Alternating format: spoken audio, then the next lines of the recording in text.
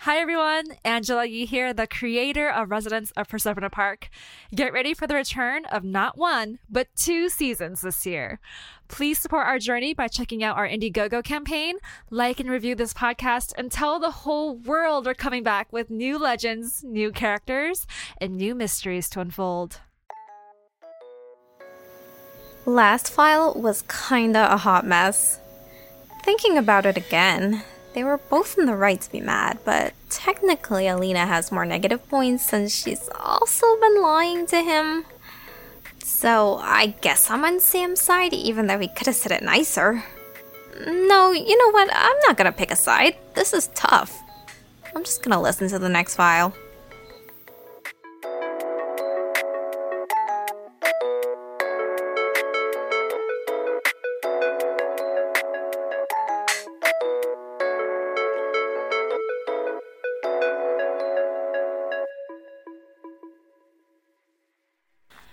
Hey guys, finding Sam today. I'm going to give him a piece of my mind.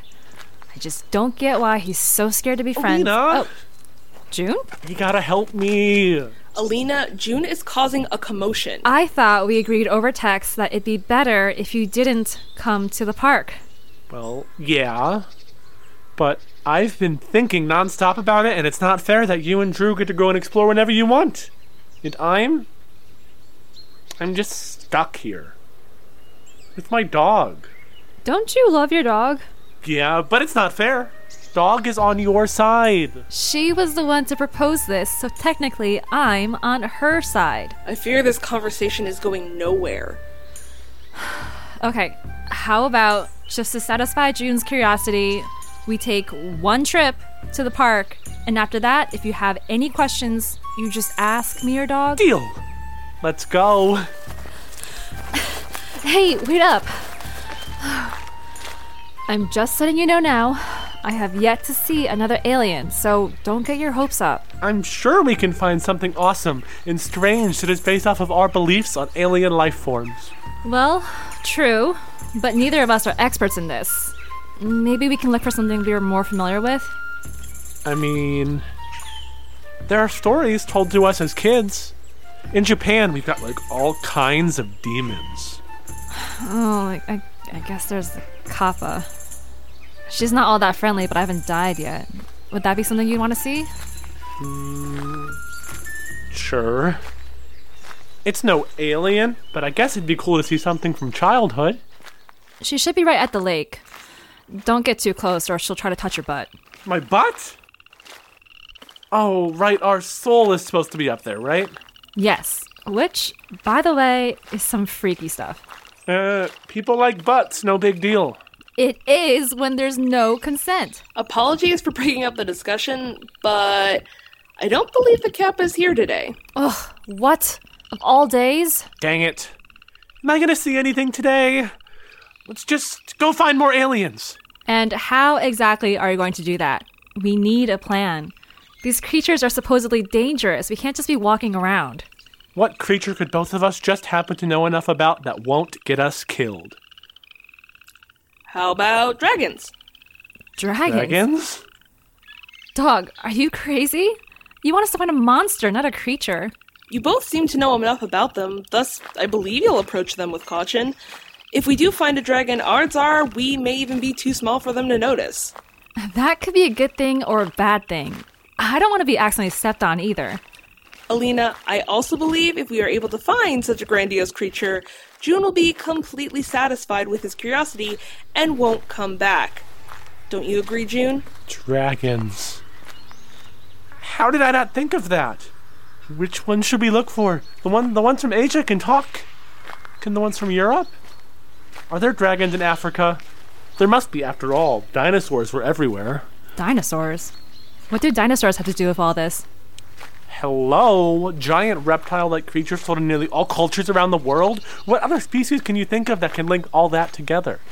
Yes, one of the biggest beliefs is that the existence of dragons is inspired by dinosaurs and other large animals that would not have been widely known in the region. Well, dang. Maybe June actually knows stuff. Not to worry, Alina. We can discuss the different kinds of dragons around the world, but I believe we can look for the Aztec dragon god, Quetzalcoatl. He is the god of Well, a lot of things, but let's just say wind and wisdom. Oh, awesome. Sounds like a smart guy. He can't be mean then, right? His name means feathered serpent. It is said he was originally a serpent, representing the earth and vegetation. When he was given feathers, his story began to grow. He mixed with other gods and took on their attributes, like wind, rain, and became associated with the morning star. Depending on which area, even his physical form changed. Some places believed him to be a hero who was human, wearing a white mask that only showed his beard, or he himself was instead a creation god. But regardless, many told of his kindness and his intelligence. It was he who gave the people maize, food to eat, and invented books and calendars for people to learn and study. Hold up. A serpent? But that's not a dragon! The word dragon is derived from the Greek word drakon, which means large serpent. It's really only in European countries do dragons vary more in physical forms. Actually, June, while the dinosaur theory is popular, it can also be theorized that large reptiles like the crocodile inspired the mythology of Okay, you win. It's kind of weird getting a lecture from my dog. Please just continue. He is always with his friend or twin brother Shottle, and together they are the gods of the morning and evening star. He has one other name, which has to do with him being a creation god, which is the god of death and resurrection. Wow, that's quite the resume. The story is that Quetzalcoatl was sent to get some bones from the underworld. However, the gods of the underworld would only accept if he was able to make a sound from a conch shell with no holes. Quetzalcoatl was able to do it by getting worms to make an opening and having bees go inside to create sound. While that was created, he tried to leave, hiding the bones on him as he left. While the gods of the underworld tried to stop him from leaving, he ultimately succeeded and used those bones with corn and his own blood to create humans. Wait, whose bones were those in the first place? Oh, bones of previous gods who had died. Wow, that's amazing. Hey, as much as I like learning as well, how exactly can we find a god? It's not exactly morning, so we can't see him in the sky. Not sure how to get to the underworld really either, so what is your plan, dog? Remember what else I mentioned at the beginning? He was also the god of wind and introduced maize to humans. There's a plot of land dedicated to agriculture. That's the spot, if any, to meet him. If we follow the waters, we'll find him. There's enough space to farm as well? Just how big is this place? Big enough to get lost for days if you're not careful, Alina. Yes, duly noted. Hey, dog. Got any more info on him, like what he looks like? It might help. Although I guess if he's a big feathery serpent, you can't really blend in. He's typically depicted as green, possibly with a rattle at the end of his tail if he's in his serpent form. What should we ask him if we see him? Maybe we could ask him if he knew what the heck was up with 2012. Really? What, aren't you curious? I want answers. Those were the Mayans. He's an Aztec god. Actually, the Maya also believed in him, so he would actually know that answer. Oh, wow. Okay, let's go find out then. We should be close. We've been following the stream for quite some time now. What was that? It came from the water, but... Oh my god, dragon! Is it the one we're looking for? Oh, shit. Okay, we gotta go. Go. A dog? I thought you said the Quentacoat was friendly. That, June, is not Quetzalcoatl.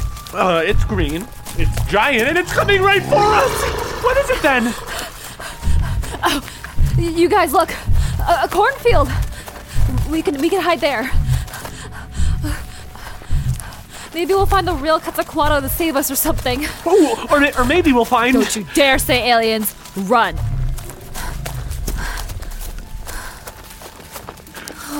Okay.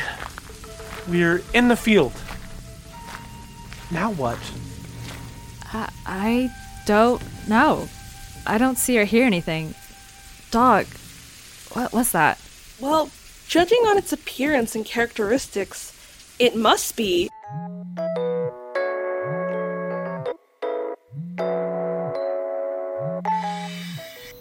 Sorry. My brother just called. I guess he's back in civilization. I'm gonna talk to him now.